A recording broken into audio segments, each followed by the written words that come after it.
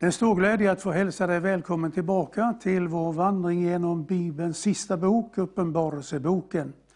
Du ser och lyssnar till TV Vision Sverige. Själv heter jag KG Larsson, präst och författare. Vi har ett ämne över den här boken som lyder så här: när Jesus kommer. Det är ju så här att vår kristna tro har en historisk bas som ingen kan göra någonting åt. Den bara finns där. Att Jesus föddes bekänner vi varje dag. Att han led, han dog, han uppstod. Men så ska han komma tillbaka. Och det är det som vi ser fram emot. Och det är därför som vi har Uppenbarelseboken med de faror som finns i anslutning till Jesu återkomst. Vi hade hamnat på brevet till Thyatira. Och till dem säger Herren i Uppenbarelseboken 2, 19 versen: jag känner dina gärningar, din kärlek och din tro, ditt tjänande och din uthållighet. Och jag vet att dina sista gärningar är fler än de första. Fantastiskt betyg som Herren ställer på den här församlingen. De hade ett väldigt stort arbete, ett socialt engagemang, insamlingskampanjer, hjälpte de fattiga. De hade så mycket som var bra. Men så fortsätter det.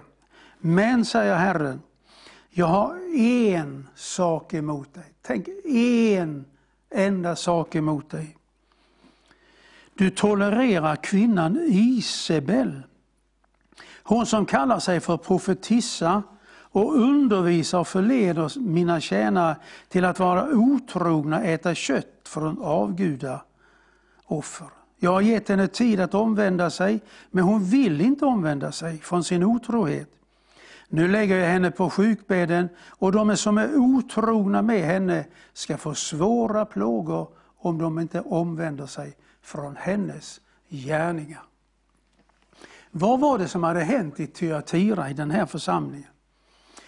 Ja, jag sa att de hade ett väldigt fint arbete, ett stort socialt arbete. De var omtyckta utav människor.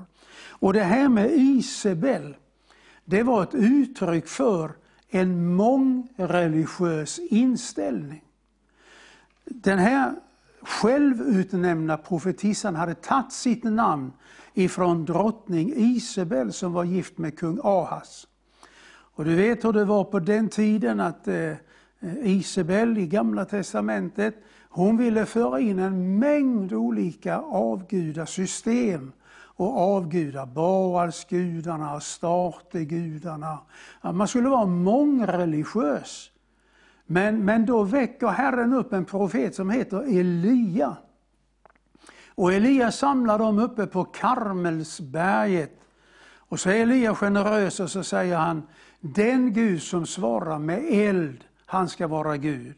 Och så bygger Baalsprofeterna ett altare, de lägger ett offer på altaret och de ropar och de ber hela dagen, men det händer ingenting. Och så vid 9:e timmen, 3:00 på eftermiddagen, när offret frambärs i templet, så ber Elia en enkel bön: Herre, låt dem få se att det är på din uppmaning jag har gjort det här. Och så föll elden. Och så fick man ta bort alla Baals profeter. Men den andemakt som styrde drottning Isabel, den fanns kvar.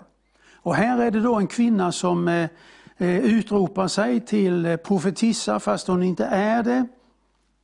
Och hon förleder då den här församlingen. Och när jag läser om församlingen i Thyatira och så ser jag på vårt svenska samhälle.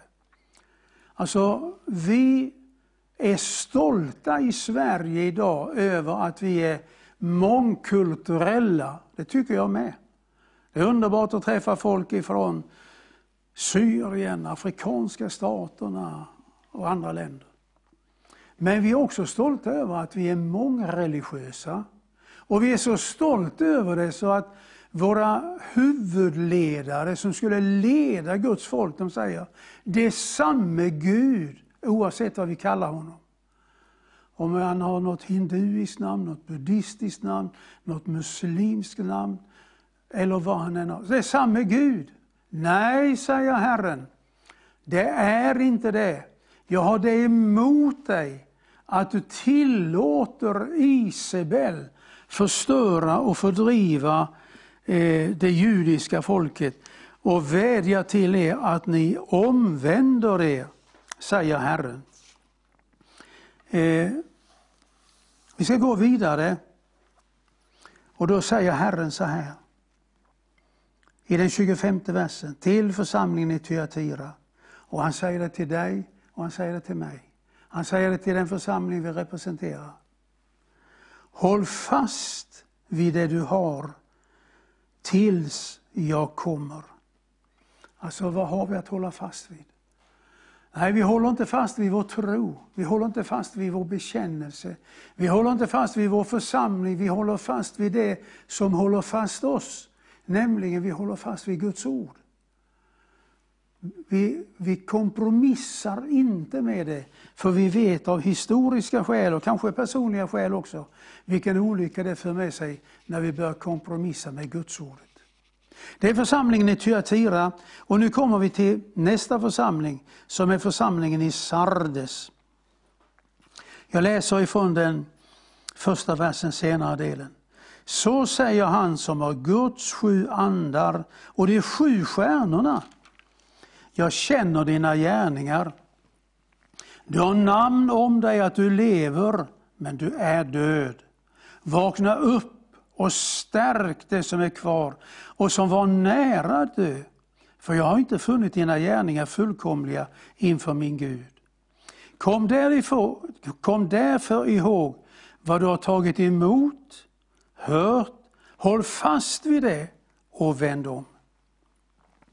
Det här var ju också en fantastisk församling. Det var en församling som hade en bekännelse utåt att alltså är det någon församling som lever, då är det vi. Titta på arbetet, titta på kyrkan, titta på folket, titta på engagemanget. Så kommer Herren och säger, du säger att du lever, men du är död. Det är märkligt.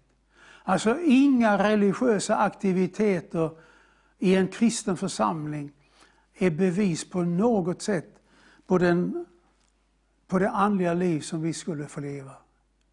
Men så kommer Herren till dem och så säger han, du är rik, men samtidigt död. Kom nu ihåg vad du har tagit emot, hört och håll fast vid det, säger Herren. Vaka, stärk det som är kvar och som har varit nära att dö. De här orden har använts ibland i svensk kristenhet. När en församling upplever att man håller på att dö ut, det håller på att stelna i formerna, det finns inget annat liv. Och då är det lätt att det finns några stycken som känner, vi börjar nytt. Vi startar en ny församling. Vi lämnar liksom de här fromma, skenheliga vännerna som bara håller på med det yttre, och så börjar vi en ny församling. Då har jag ofta tänkt på den här församlingen i Sardes. Herren säger, stärk det som är nära att dö. Jag tror det är vår kallelse idag. In i kristenheten och in i kristna församlingar. Inte att döma, än mindre att fördöma. Inte att moralisera. Men heller inte att lägga nya bördor på människorna. Utan jag tror att vår kallelse till de kristna församlingarna, det är precis det Herren säger här. Stärk det som är nära till att dö. Jag har vuxit upp på en bondgård. Känner ganska väl till livet för bönder. På den bondgården jag växte upp så hade man 2 stycken hästar. Och jag kom som liten pojke att lägga märke till att hoarna, som vi kallar det, alltså där man hällde säden som hästarna skulle äta, att de var så sönderbitna på sidan mot hästen.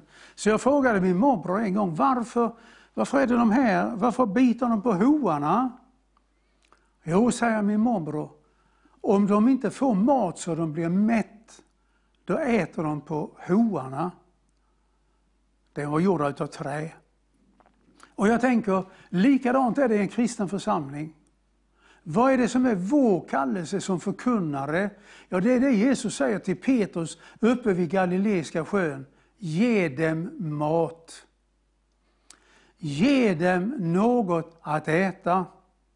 Och när medlemmar i en församling, eller de som går till kyrkan, känner jag får ingen mat, jag får ingen näring, då har vi väldigt lätt att titta på varandra och börja bitas inbördes, som Paulus uttrycker det. Därför det här är väldigt viktigt, det Paulus säger, eller det Herren säger till församlingen i Sardes. Kom ihåg vad du har tagit emot, det du har hört, håll fast vid det, och så förkunnar vi detta. Det var Sardes församling. Vi går vidare ner till nästa församling som är församlingen i Philadelphia. Men innan vi gör det skulle jag vilja säga ett par ord till om Sardes. Jag ser här, jag har strukit under i min bibel. Herren säger så här i den 4:e versen. Du har några få som inte har smutsat ner sina kläder, och de ska vandra med mig i vita kläder, för de är värdiga. Och jag har strukit under det här lilla ordet. Några få. Inte många, inte majoriteten. Men du har några få.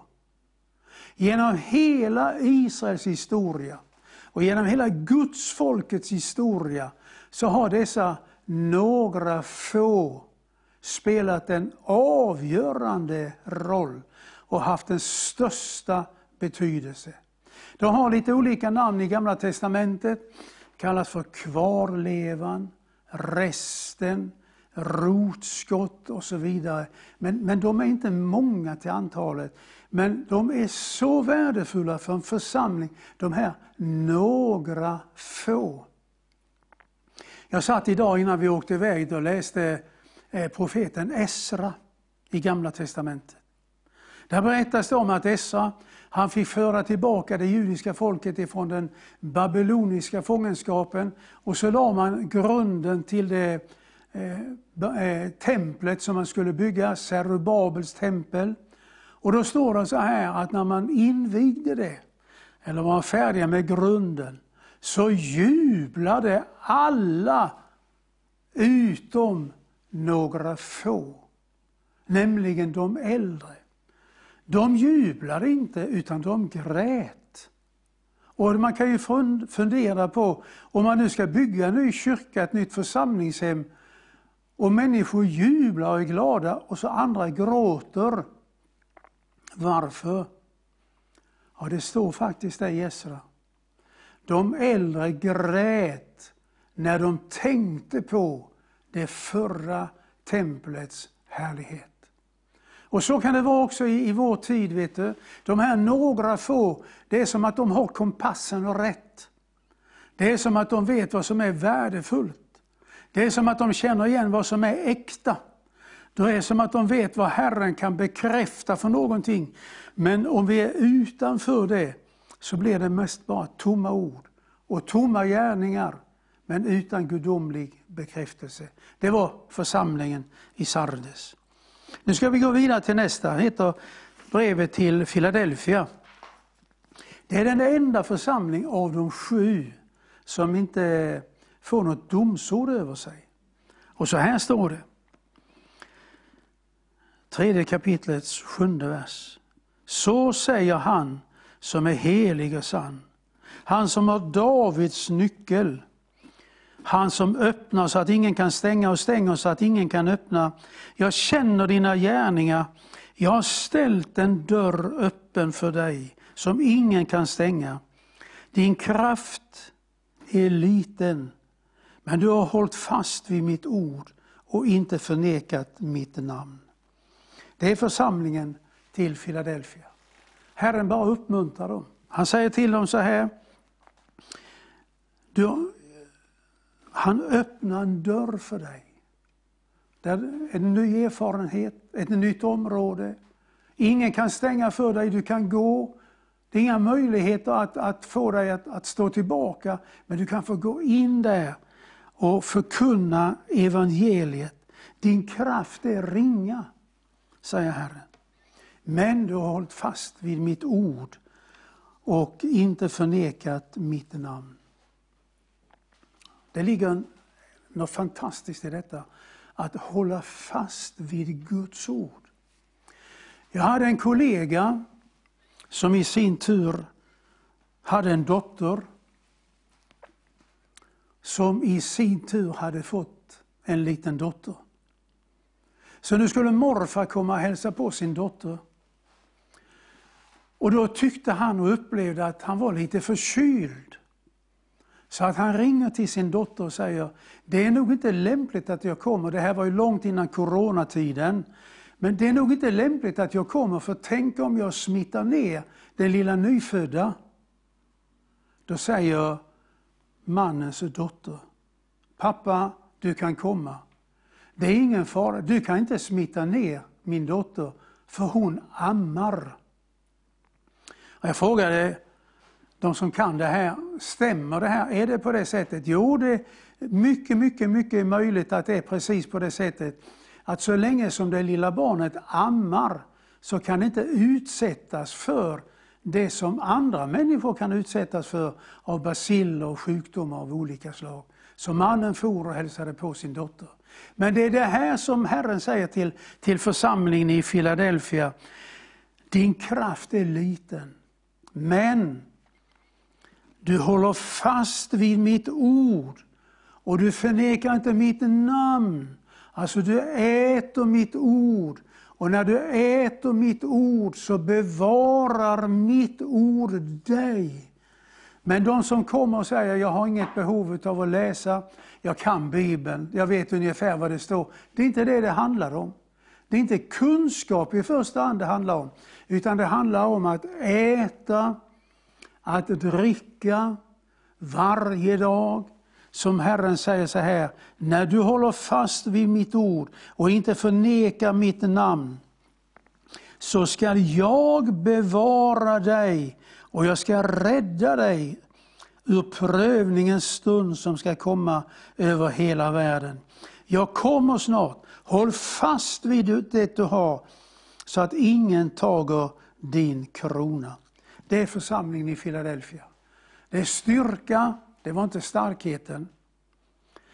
De hade kanske inte så mycket att imponera med.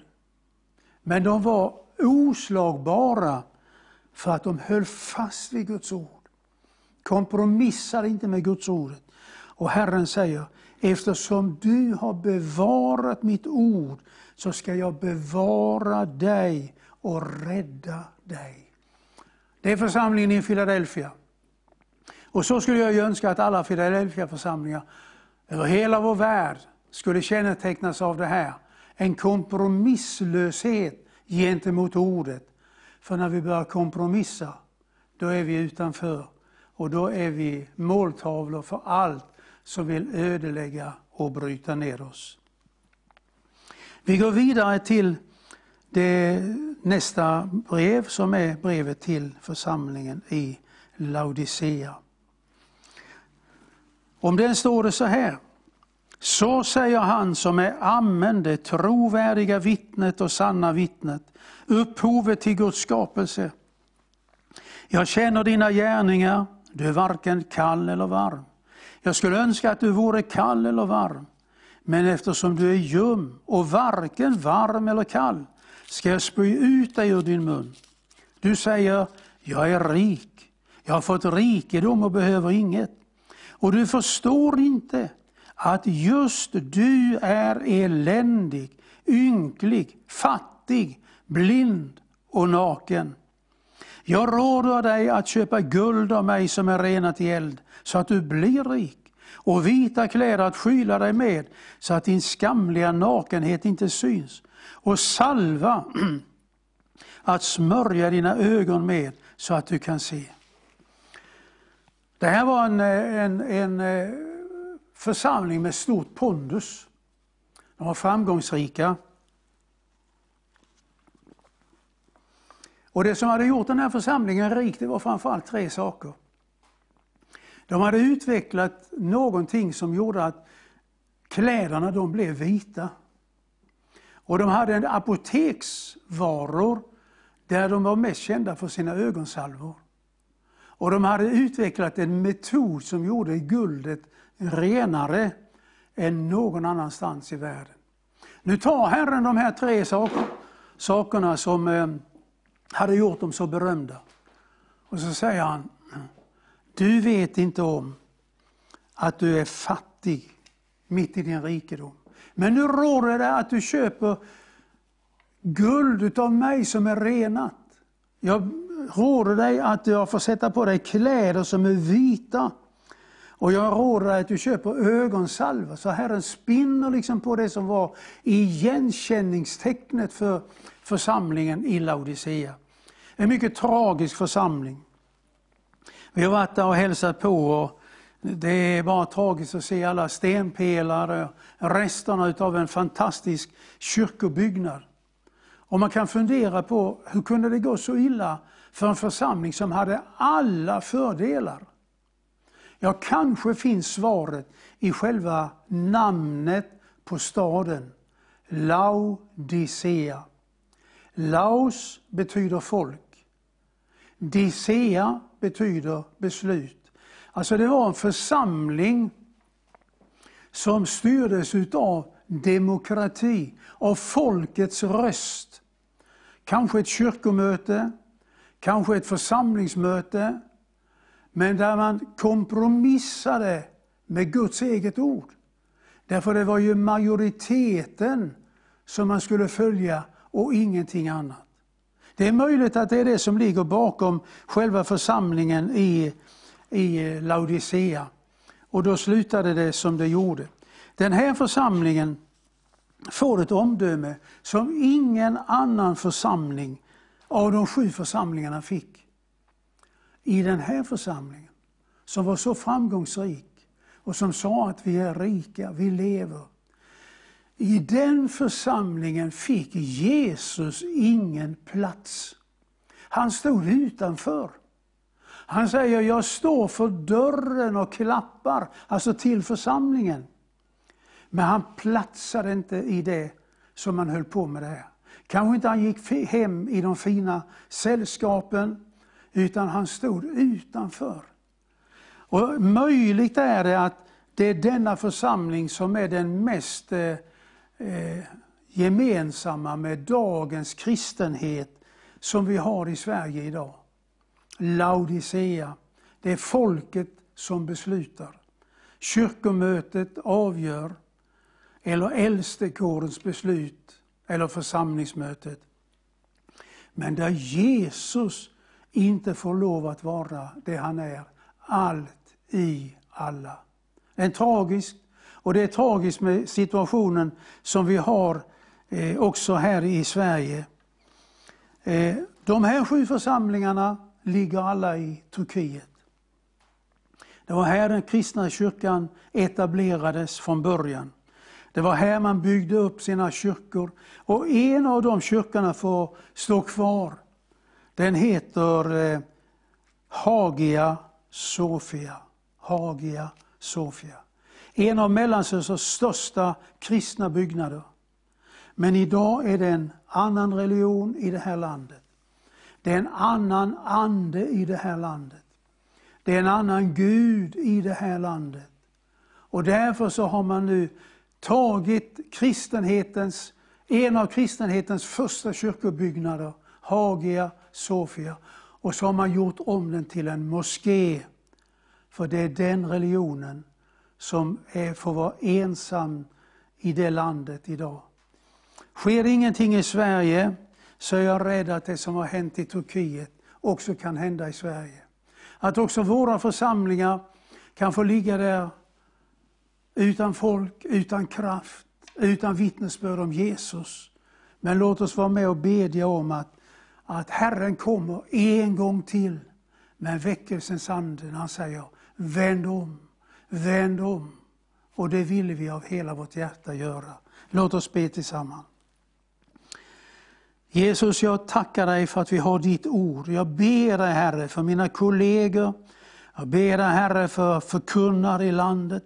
Och jag ber dig, Herre, att vi inte ska drabbas av det som man drabbades av i Turkiet och som vi läser om i vår bibel. Jag ber dig, Herre, att vi är helhjärtade inför dig. Och jag ber dig, Herre, att vi får förkunna så att tecken och under är vanligt när vi samlas i Jesu namn. Amen. Om detta ber vi dig. Tack för att du har tittat. Nästa gång så ska vi börja i det 4:e kapitlet. Och sen ska vi följa det undan för undan ända fram till det 22:a kapitlet. Har din bibel med dig, har din penna.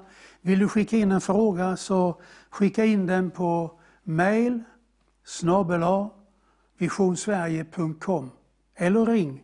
Står telefonen längst ner. Ha det så gott.